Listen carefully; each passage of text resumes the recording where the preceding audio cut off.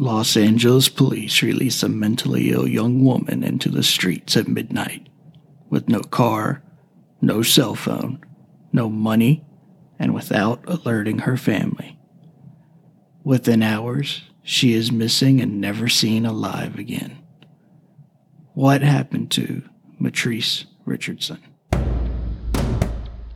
Killing, missing, hidden. A podcast about bad things. Welcome, everyone. This is Brad, the captain of your fun ship, known as the Killing, Missing, Hidden podcast. Before we begin today's lesson on the strange and mysterious disappearance and death of Matrice Richardson, I want to encourage everyone who wants to learn more about this case to check out a story by Mike Kessler in the Los Angeles Magazine in September 2011. It really redefines the word thorough.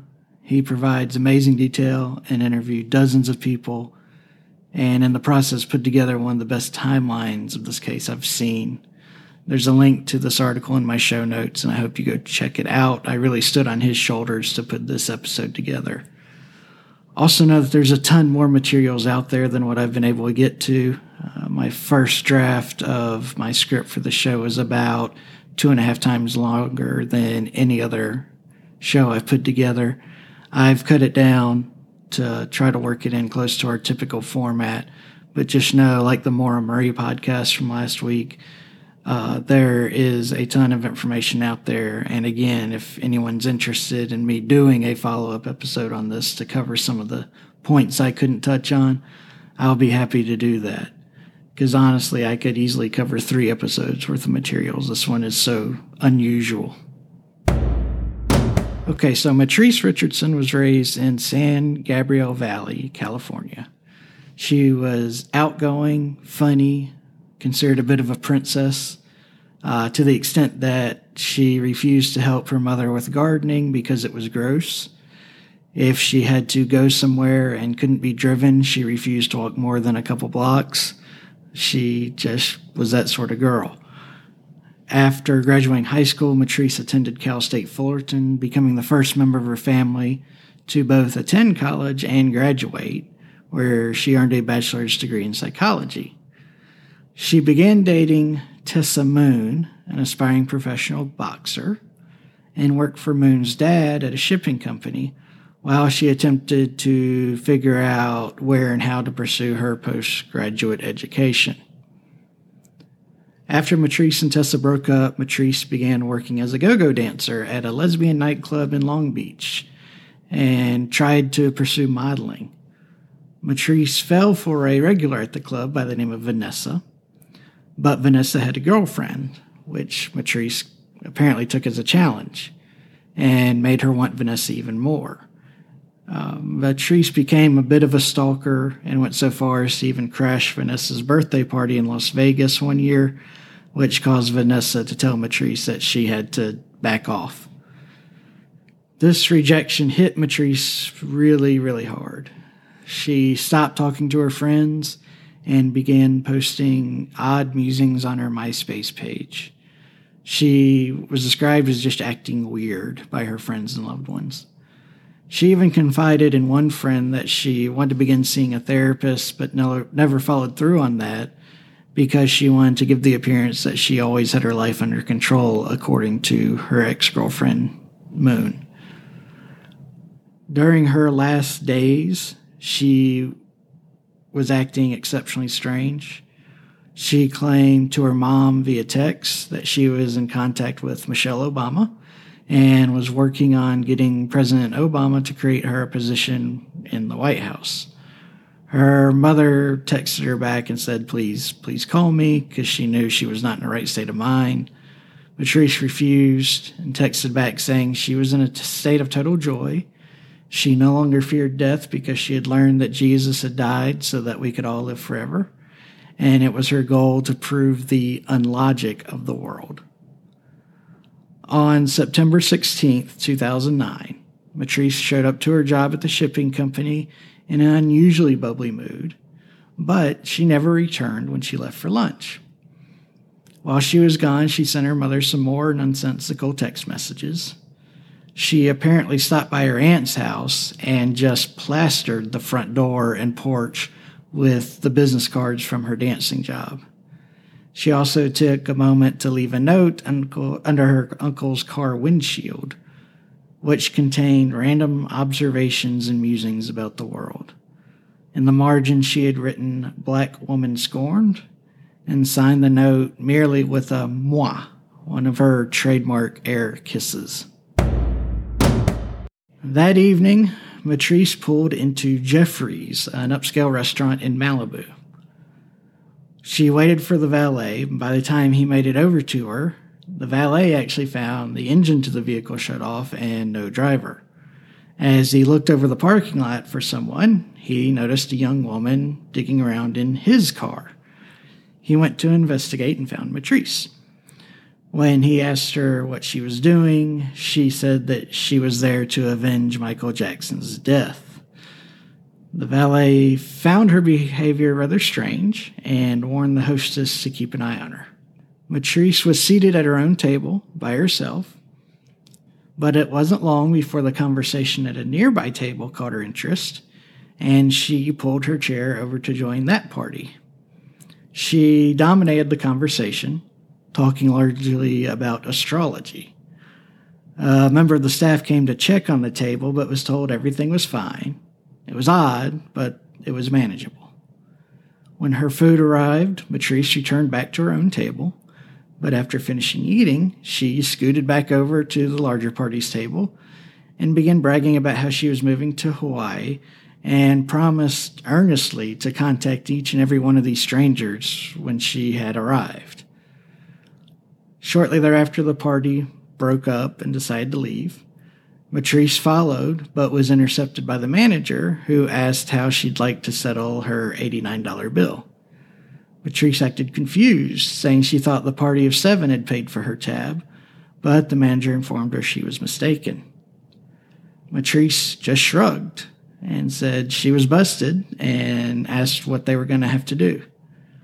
While the manager was explaining her various options, Matrice looked over at the cashier's computer screen and became transfixed, as if she was hypnotized.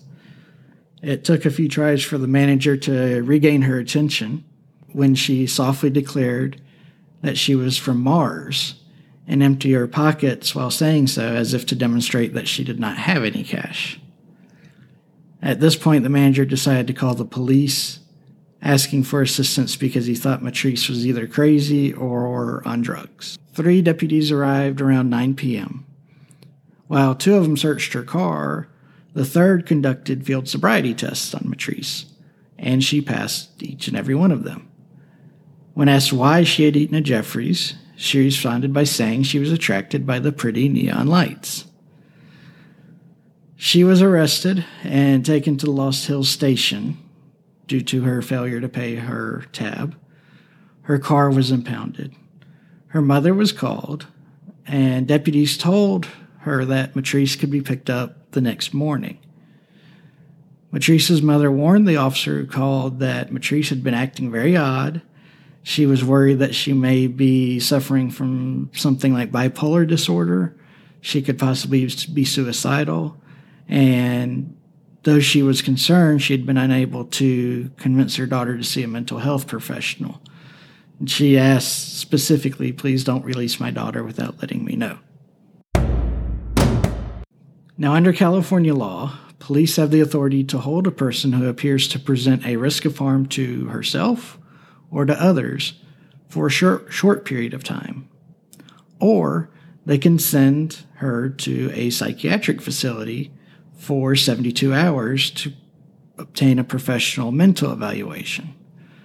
Now, either of these decisions, of course, require extra time and paperwork for the arresting officer.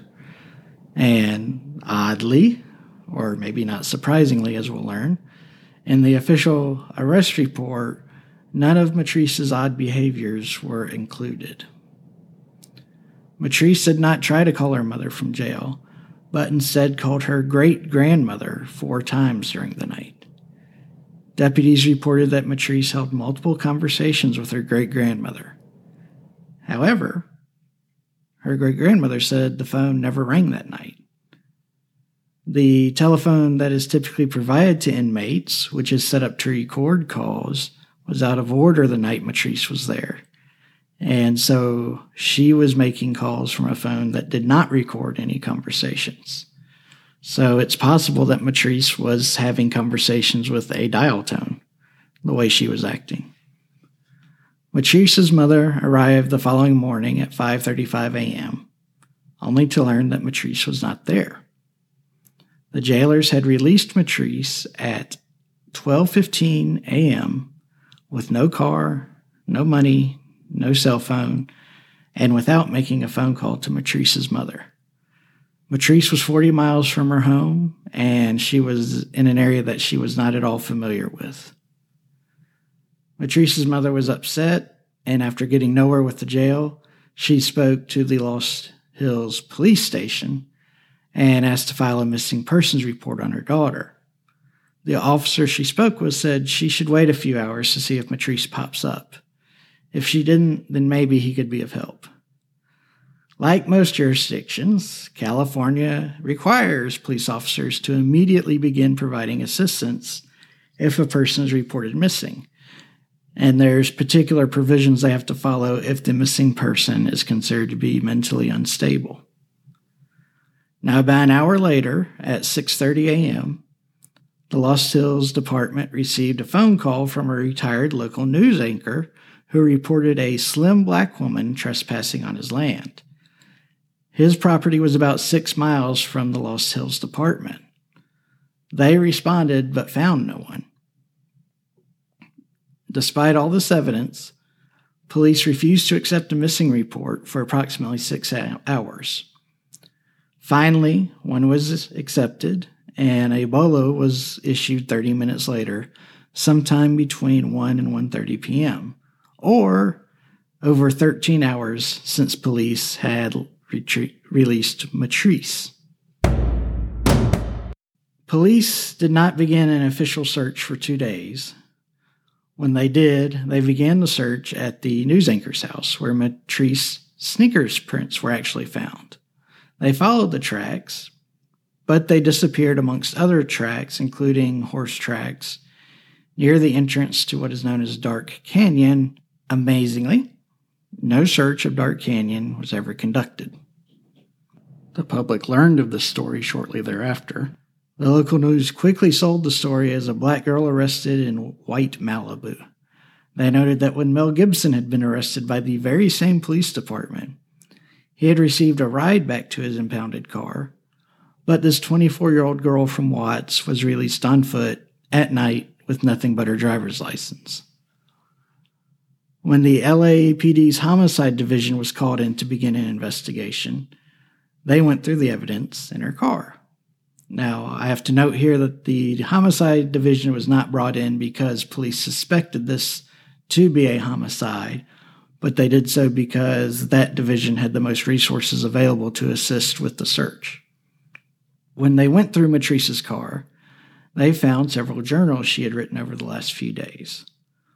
They quickly determined that the night she was arrested, Matrice had not slept in several days and was likely suffering from some sort of bipolar episode. Further, her ATM card, her checkbook, and her cell phone were also found in the vehicle. None of this had been found, or at least noted, by the sheriff's office. A few days later, the lieutenant on duty the night Matrice was arrested emailed his captain, explaining that while Matrice was acting odd when she was arrested, she was obviously intelligent and well-educated, which he used to conclude she was not a threat to anyone and could be safely released. 5 days after this email, Matrice's arrest report was amended, and it was specifically added that Matrice was aware of her surroundings and was not confused. A few weeks later, under pressure from the public and the media, the sheriff's department took the public position that there was absolutely no evidence Matrice was under any sort of mental distress that evening.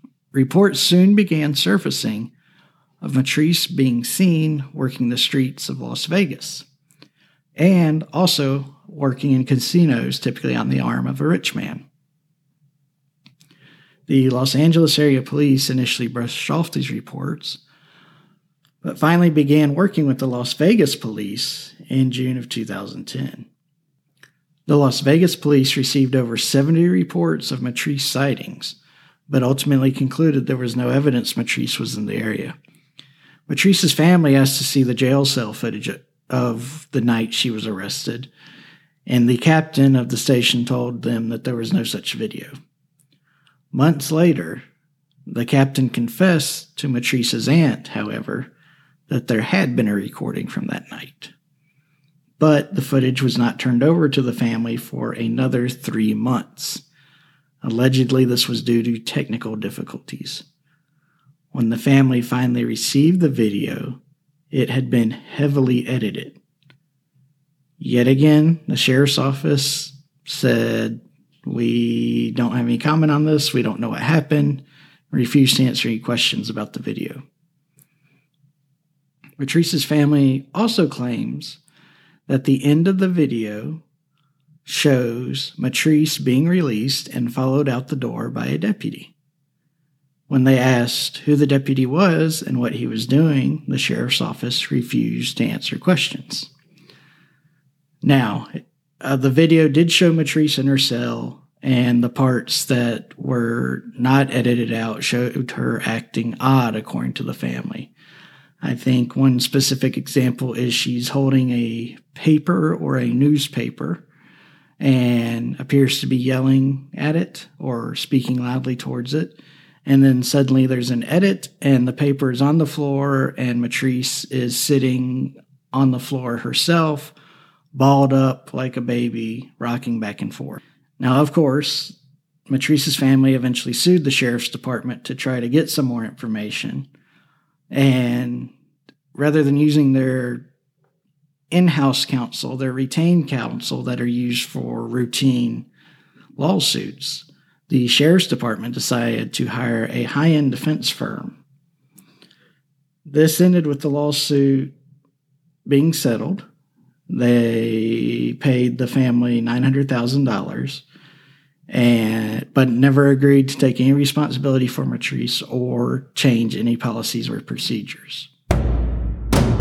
On August 9th, 2010, a pair of rangers in Dark Canyon were inspecting an area that had previously been used by illegal marijuana farmers. The area where this growing occurred was well off the beaten path. There was no trails. There was poison oak growing everywhere.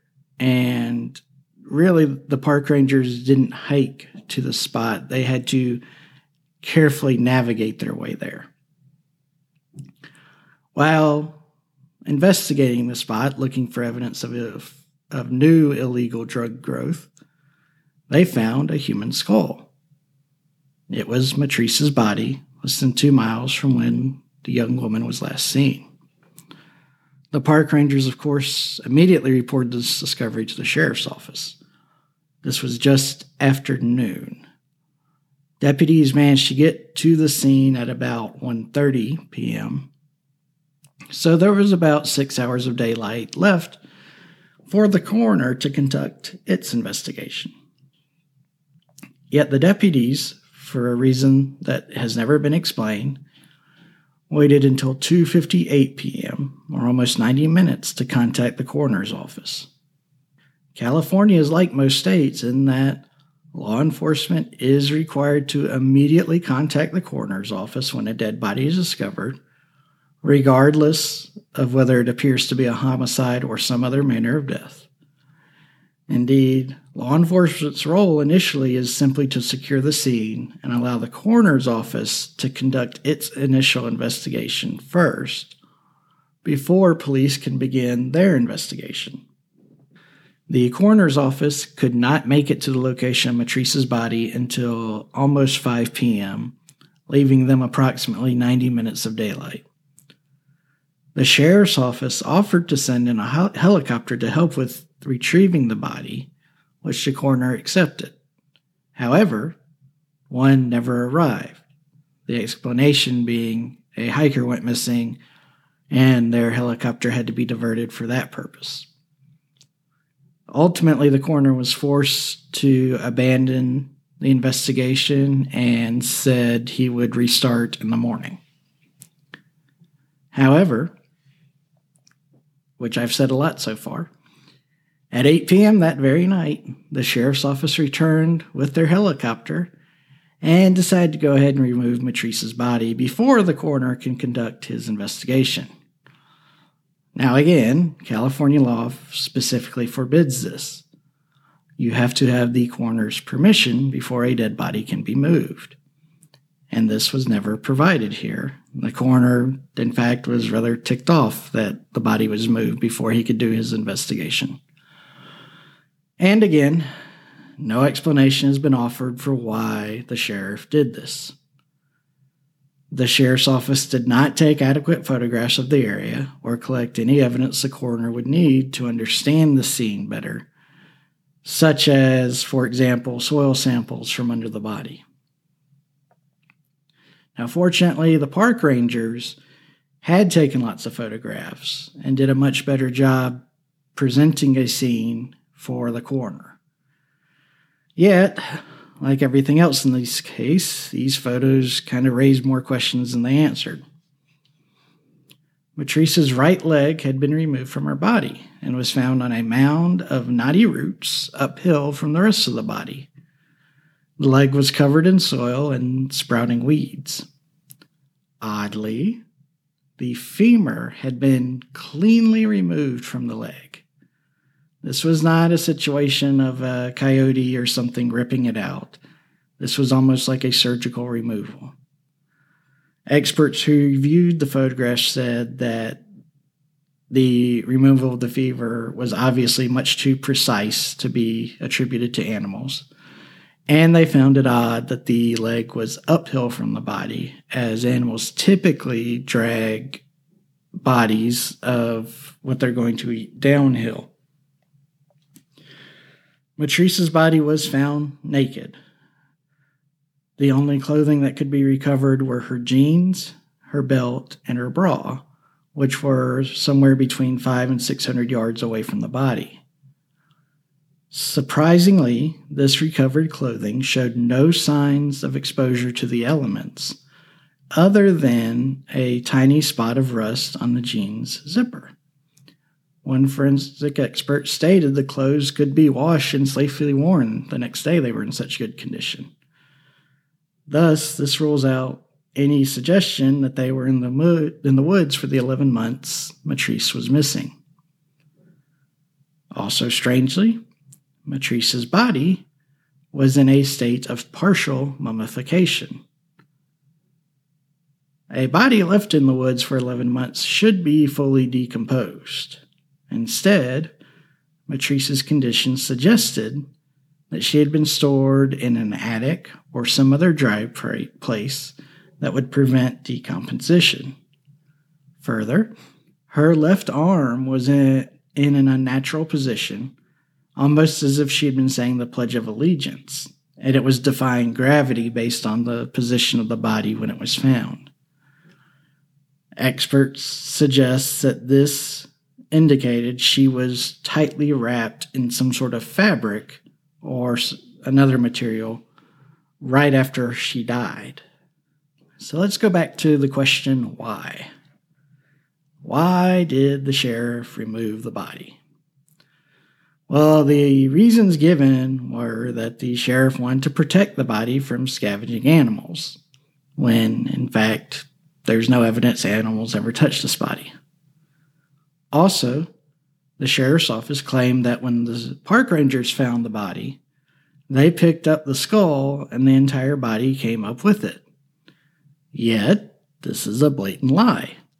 Matrice's skull was found on top of her chest, according to reports, and 6 vertebrae have never been recovered, making it impossible for the moving of her skull to affect the position of the rest of her body. Other portions of her body have also never been found. when a small group of her friends and family went to create a memorial at this site, they happened to discover one of her fingers. Interestingly, the same park rangers did find a grow operation less than 3 miles from where Matrice's body was discovered. Those growers were arrested, but there's no evidence they were ever questioned about Matrice. Also, at the scene, on a canyon wall, there was freshly painted racist and sexist graffiti. There were also paint cans and brushes that were apparently used to make the graffiti still at the scene. But this was another lead the sheriff's office ignored. Further still, the property which abuts the creek is rumored to be a location where pornography is routinely filmed. It contains a cabin, which is very close to the creek bed. But again, no one explored this lead. As I mentioned earlier, despite all of this evidence, the sheriff's office refused to consider Matrice's death a homicide. They explained the body's condition as being caused either by animals or the rising of the nearby creek. The sheriff suggested the cause of death would be from either anaphylactic shock from contact with the poison oak out there, or from a snake bite. Now, let's go through these theories one at a time and tear them to shreds. Let's start with the animal theory. So, for this theory to work, we have to believe that these critters managed to remove Matrice's tennis shoes and socks and t-shirt and either eat them or carry them so far away that investigators never found them.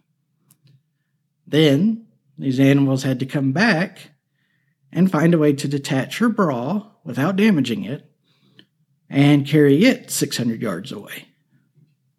Likewise, Matrice's belt would have to be unclasped and carefully removed from each loop in her jeans, and again carried hundreds of yards away while remaining undamaged. And then her jeans would have to be carefully removed and taken several hundred yards away. Oh, and I forgot to mention the belt. It was actually found hanging in some vines. So these critters would have to toss the belt into the air and hook it over the vines for the evidence to match this theory. Now, after doing all this work, these crafty little buggers would then have to carefully remove just Matrice's right leg and drag it uphill without leaving any marks, place it on a bed of roots, and then remove the femur with surgical precision. And after performing all of this work, they would leave, eating no part of the body. Now, I understand Disneyland's in California, and they may have magically trained animals which roam about. But no person can seriously listen to this explanation and say, bingo, these geniuses figured it out. It all makes perfect sense. The puzzle pieces fit perfectly. These would need to be like the Grimm fairy tale versions of the animals from Cinderella as directed by Lloyd Kaufman. Now, I know what you're thinking. Okay, Brad, this theory is clearly spot on. It solves everything. Why even explore the others? Well, let's do it just for funsies. The water theory. So, for this fictional tale to work, the nearby creek would first need to rise 60 feet. Then the water would have to perform many of the same tasks as the Kaufman animals, such as unfastening her belt and undoing her bra. A feat most men can't pull off easily, and we have fingers and thumbs and sometimes a brain. And again, take her socks and her shoes, and then leave only the belt, the jeans, the bra behind. Make sure the belt gets up in the vines. Oh, and this. I forgot this. The creek would have to run uphill, too, to accomplish all this, which, water is known to do quite often. And this still leaves unanswered the question of the leg and femur removal. Okay, so maybe we can salvage some of the sheriff's pride regarding the cause of her death. Is it possible Matrice died from anaphylactic shock due to poison oak?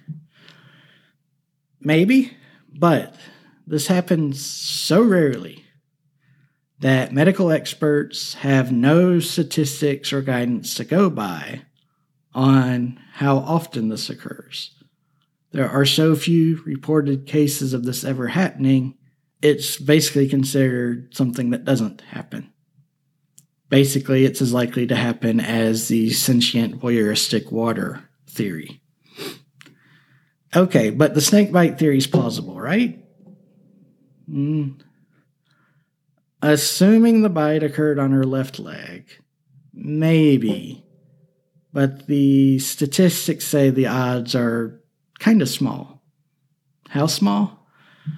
Well, California reports that a grand total of 2 people die from snake bites each year. So at least the sheriff's office came up with one theory that is just super crazy unlikely instead of totally insane. That's something, right? So the sheriff failed us. Absolutely failed us in all points during this investigation. But we've got the coroner's office, right? They're men of science. There's some sanity here, right? No. They didn't care. And they didn't do any real work on this case. To illustrate that assertion, here's a list of things, and it's just some of the things, that the coroner's office did not do in this case. Bug casings were found on Matrice's body, but they were never analyzed. Doing so would help the coroner learn if the casings were laid by local bugs, how long they had been there, when they had hatched, things like that. Basically information to help determine the time and place of Matrice's death. None of the dirt or leaves under Matrice's body were ever analyzed for blood or other evidence. No craniotomy, where they kind of rip your head open and poke around the skull, was performed. This is routinely done to see if any brain trauma could be attributed to the cause of death. Despite noting that Matrice's teeth were pinkish in color, which is a classic sign of strangulation, no effort was made to look for the missing vertebrae that we discussed earlier. In particular, the hyoid is a neck bone that is always examined to determine whether or not someone was forcibly strangled. But the coroner's office never searched the area a second time to look for these missing bones. And remember, Matrice's friends and family just stumbled across a finger bone when they went out there to pay their respects. No tests were ever conducted on Matrice's clothing because no one told the coroner's office there was clothing. It had been packed tightly into the bottom of the body bag. And apparently the coroner's office didn't make much of an effort to make sure nothing was left in the body bag.